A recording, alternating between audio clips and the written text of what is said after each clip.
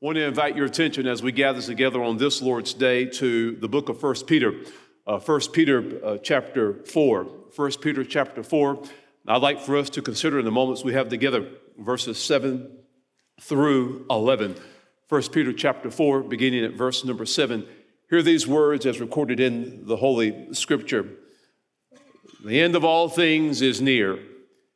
Therefore be sober-minded and alert in order that you may pray. Above all things, have love for one another, for love covers a multitude of sin.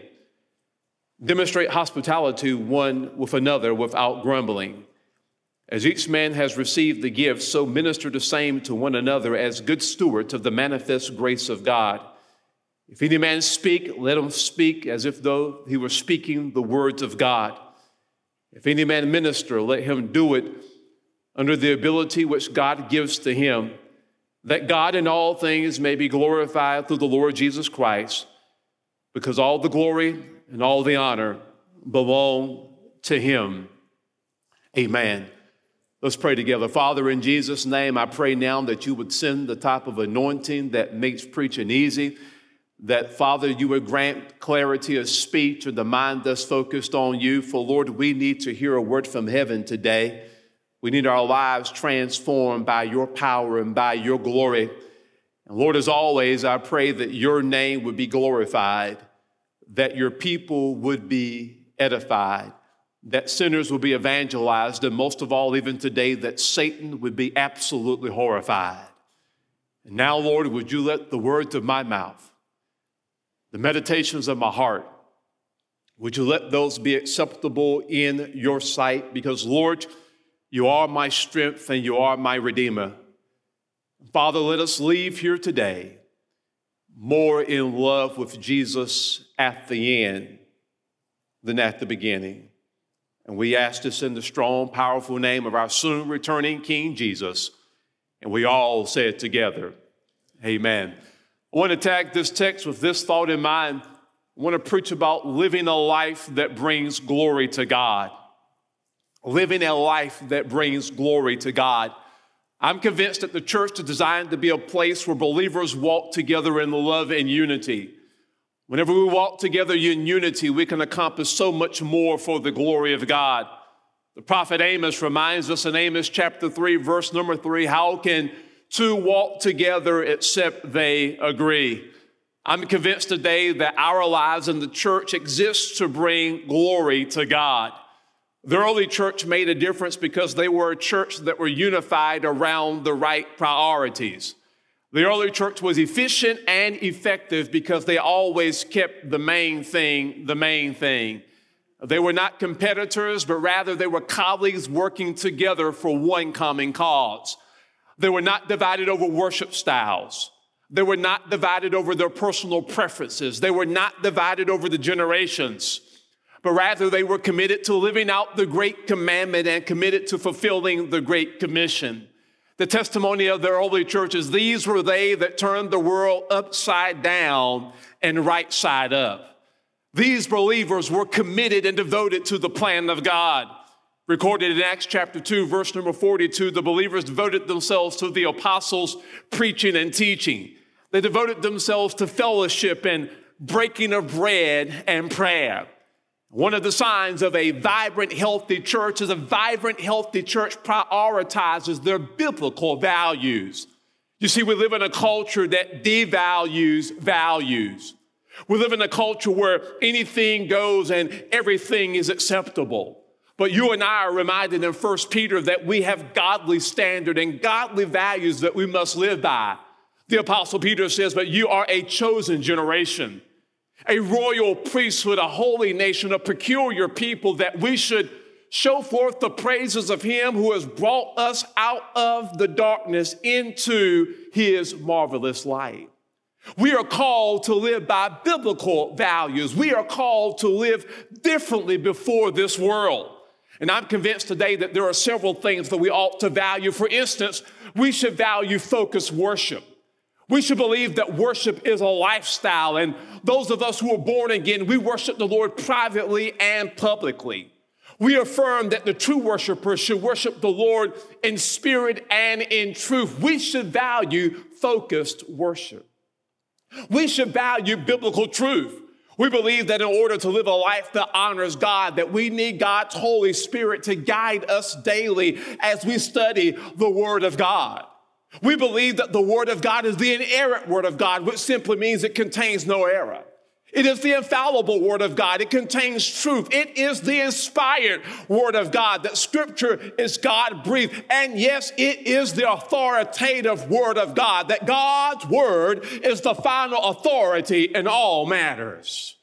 What I'm simply trying to say to you this morning is when the believer gets in the Word of God and the Word of God gets in the believer, you have a winning combination. Preach, Brother Willie. I'm doing the best I can. We ought to believe in focused worship. We should value biblical truth. We should value gospel action. We believe that our God is a sending God, that we are ambassadors of the Lord Jesus Christ here at home and around the world, that we're called to be light and salt in the midst of a dark world. We are created in the image of God in order that we can be on mission with God. I love what C.T. Studd says. C.T. Studd says the light that shines the farthest is the one that shines the brightest at home. But then we should value compassionate service. That our Lord Jesus Christ is the greatest example of what it means to serve with compassion. And the Lord Jesus Christ has called us to use our gifts and our talents and our time and our resources for the advancement of the kingdom. We're reminded in Scripture that we are called to serve with godly compassion. In 1 John chapter 3, verses 17 through 18, Jesus says, if someone has enough money to live well, and they see your brother or sister in need, but show no compassion, how can God's love be in that person? Dear children, let us not merely say that we love each other, but let us show the truth by our action. And then Jesus reminds us in John chapter 13, Jesus says, a new commandment I give unto you, that you love one another as I have loved you, that you also love one another. And then Jesus says the result of you and I loving one another, he says, by this all men will know that you are my disciples. This message this morning simply teaches us that we are never more like Jesus than when we are serving one another. 1 Peter chapter 4 is written by the Apostle Peter. This is the Peter who preached on the day of Pentecost, and the Bible records that at least 3,000 believers were added to the local body of the church. The same Peter who also denied the Lord Jesus Christ 3 times. The Apostle Peter writes this message to believers who were enduring great persecution and suffering. He writes this epistle as a word of warning and as a word of encouragement. And in verse number 7, Peter says, the end of all things is near.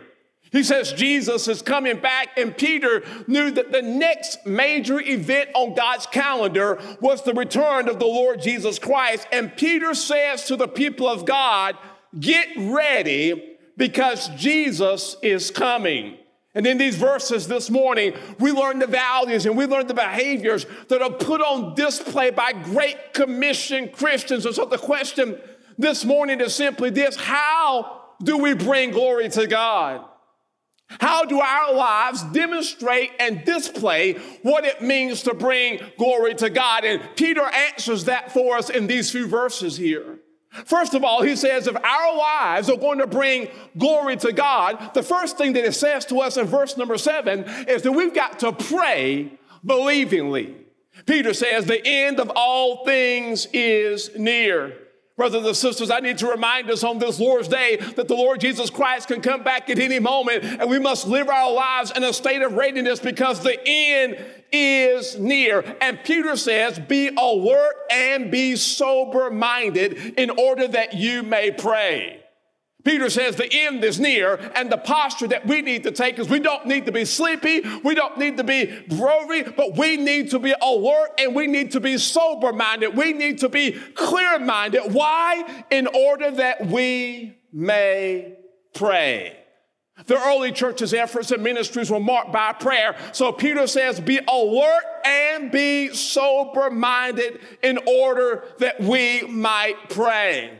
Peter encourages the believers that as we approach the end times, we need to engage in prayer. Listen, when we pray believingly, we should pray expectantly.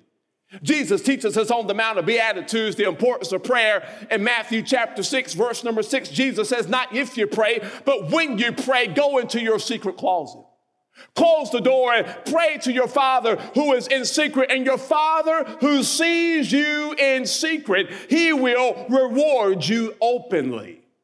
In Mark chapter 11, verse number 24, Jesus says, I tell you, whatever you ask for in prayer, believe you have received it, and yes, it indeed will be yours. Jesus teaches us again in Matthew chapter 7, verses 7 and 8, ask and it will be given unto you. Seek and you will find. Knock and the door will be open for you. For everyone who asks receives. The one who seeks finds, and the one who knocks, the door will be open unto you. If we pray believingly, we should pray expectantly. But not only should we pray expectantly, but we should also pray earnestly. You can look really closely at the life of Jesus, and Jesus had a pattern of praying earnestly. The Bible records in Mark chapter 1, verse number 35, Jesus gets up a great while before day. He goes to a solitary place, and there Jesus prays. And Peter says, the end of all things is near. Therefore, be clear-minded and self-controlled in order that you may pray. Keep a clear head. Don't get drunk on money, possessions, and career, or anything else that would keep you from praying. Stay alert and stay sober-minded in order that you may pray. But then if we're going to pray believingly, we also need to pray eagerly. Brothers and sisters, we're living in a time now where our world desperately needs prayer. Our country needs prayer. Our churches need prayer. Our leaders need prayer. Never shall forget the story about the fox and the rabbit. The fox ran after the rabbit, but the fox was never able to catch the rabbit. And the reason that the fox was never able to catch the rabbit is because the fox was running for food, but the rabbit was running for its life. And if you want something that you've never had before, you've got to be willing to do some things you've never done before, and you must desire it eagerly. We must be willing to pray eagerly.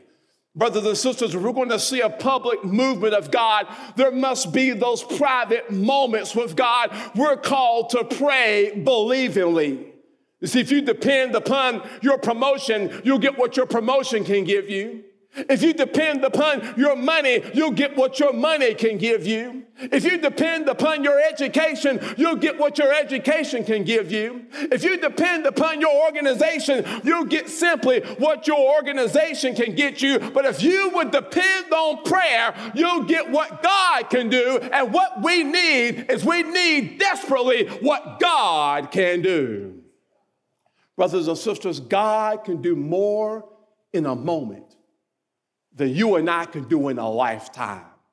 And so the Apostle Peter says to us, if we're going to live lives that bring glory to God, he says, first of all, we're called to pray believingly. But then look what he says to us in verse number 8. He says, not only should we pray believingly, but he simply says to us, second of all, we need to love unconditionally. Listen to the words of the apostle. He says, above all, love each other deeply, because love covers a multitude of sin. Above all, love each other deeply, because love covers a multitude of sins. We are called to love each other fervently. Notice the phrase, above all. The phrase above all simply means that we need to place a premium and a priority on loving. He says, above all, love each other deeply. He says to us that when we love each other, it's not a surface love, but it's called to be a deep love. This phrase deeply has the idea of a strenuous, intense love.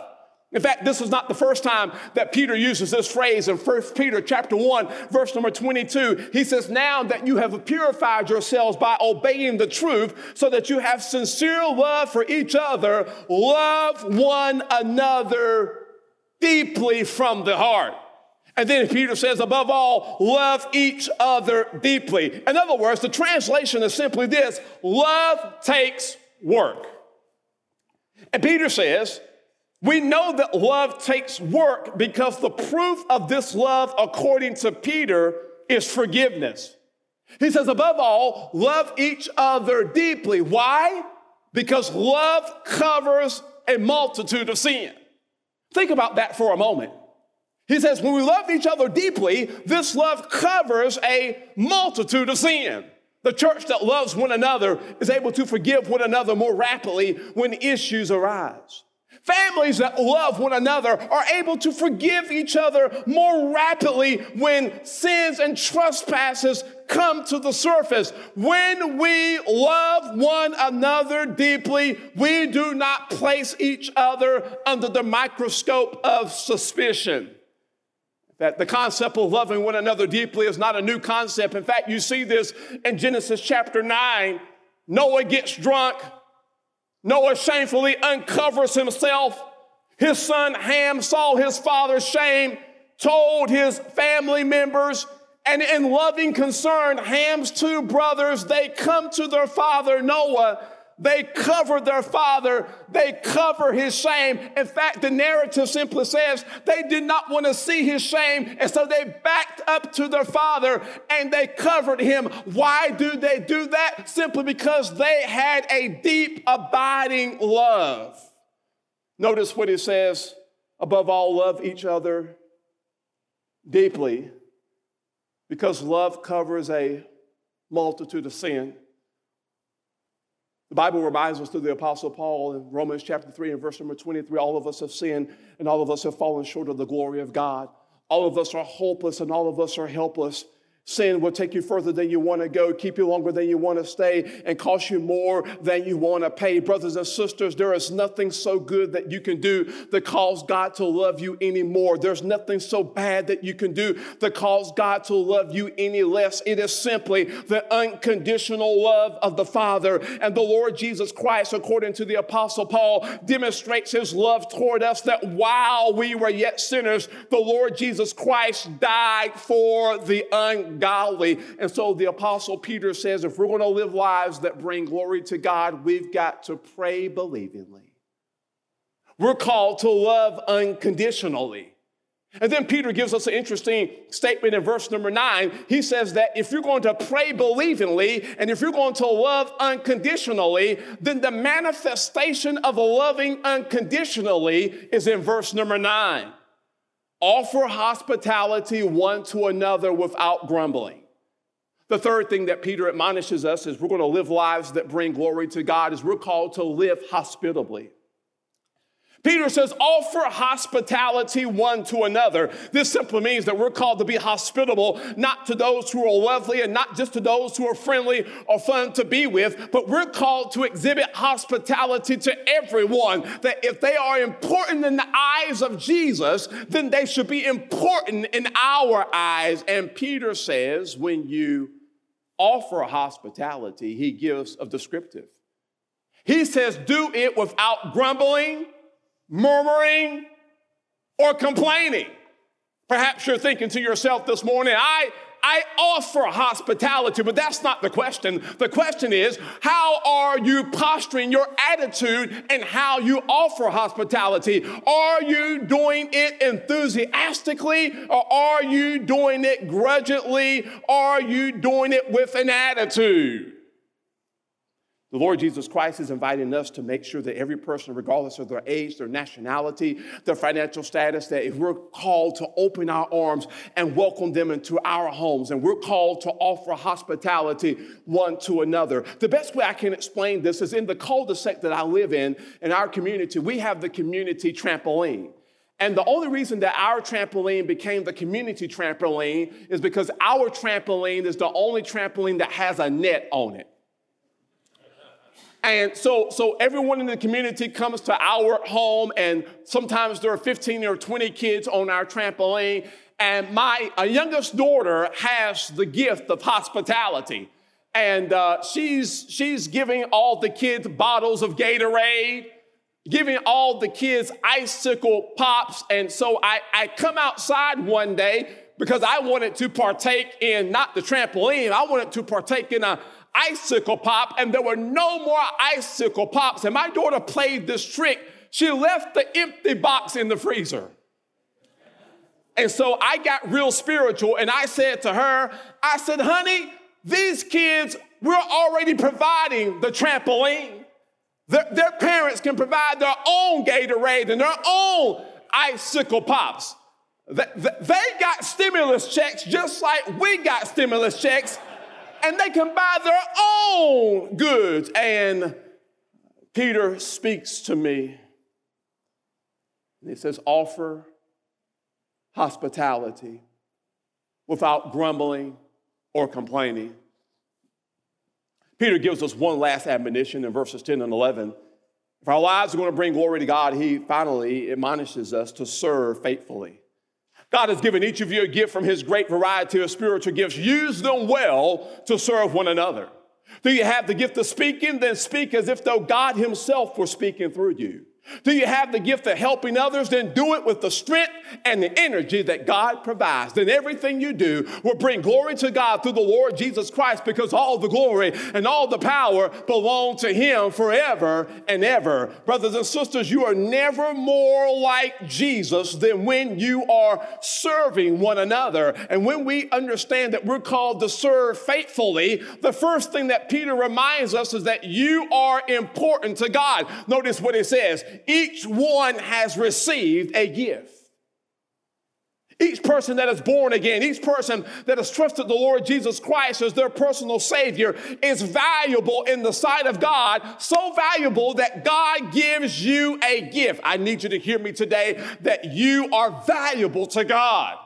In fact, in Philippians chapter 1, verse number 6, he who began a good work in you, he will complete that work until the return of the Lord Jesus Christ. You are valuable to God. If you allow other people to define who you are, then you're no more than who they say that you are. But if you allow yourself to be defined by God, then you're who God says that you are. You are a child of the King. You are born again. You are an ambassador of the Lord Jesus Christ. You are a friend of God. You are important to God. But not only does he admonish us that we are important to God, but he says because you are important to God, God invests his gift in you. That God, each one has received a gift. I'm convinced that there are at least 3 gifts that we receive. He gives you the gift of salvation. When you come down the aisle, give your hand to the preacher and give your heart to the Lord. He redeems you from the curse of sin, death, hell, and the grave. And if the Lord Jesus Christ were to come back in any moment, you're going to have all eternity in the very presence of the Lord Jesus Christ. He gives you the gift of salvation. He gives you the gift of the Holy Spirit. When you are born again, you are immediately indwelled with the Holy Spirit. The Holy Spirit dwells on the inside of you. The Holy Spirit teaches you all things and brings all things back to your remembrance. The Holy Spirit does not cause you to slap your neighbor. The Holy Spirit does not cause you to do things outside of your character, but now you are a spiritual being in a physical body. His Holy Spirit should be controlling your life, but then he gives you a spiritual gift. Spiritual gifts are given in order that you, brothers and sisters, can engage in the work of the Lord Jesus Christ. People that do not have a relationship with the Lord Jesus Christ may have special talents, but they do not possess spiritual gifts. The gifts are given in order that we can expand the work of the kingdom. The gifts are given in order that we can advance the gospel here at home and around the world. We need every person of every church, of every size, of every race, of every nationality to use their gifts to the glory of God. And Peter says that some have the gift of speaking and some have the gift of serving. And notice this, don't miss this, because he says, if you speak, speak as if though you're speaking the words of God. I love this because this informs my wording. This informs everything I say. This informs me when I post on social media, that when I'm posting and when I'm speaking and when I'm engaging in conversation, I'm engaging in that conversation as if though I'm a representative of the Lord Jesus Christ speaking the very words of God. But then he says, if anyone serves, you should serve with the strength and the energy that God provides. Why? So God may be praised through the Lord Jesus Christ. And finally, brothers and sisters, the Lord Jesus Christ is interested in his glory. Then everything you do will bring glory to God through Jesus Christ, because all the glory and all the power belong to him. Amen and amen. That's why the Apostle Paul says in Colossians chapter 3, verse number 23, that whatever you do, work at it with all your heart, not unto man, but as unto the Lord. And brothers and sisters, I stopped by this morning to tell you to do what you can with what you have, where you are, while you can. God is giving you a gift. Use that gift to do what you can with what you have, where you are, while you can, in order that your life can bring glory to God. I'm done. My friend of mine is a pastor up north, and he was visiting one of his church members in the cardiac unit. And he was a single man, and so he walks into the cardiac unit. And when he walks into the unit, he sees this beautiful woman in a long white coat, and he notices immediately that she did not have a ring on her finger. So he automatically assumed that I'm a single man, she's a single woman.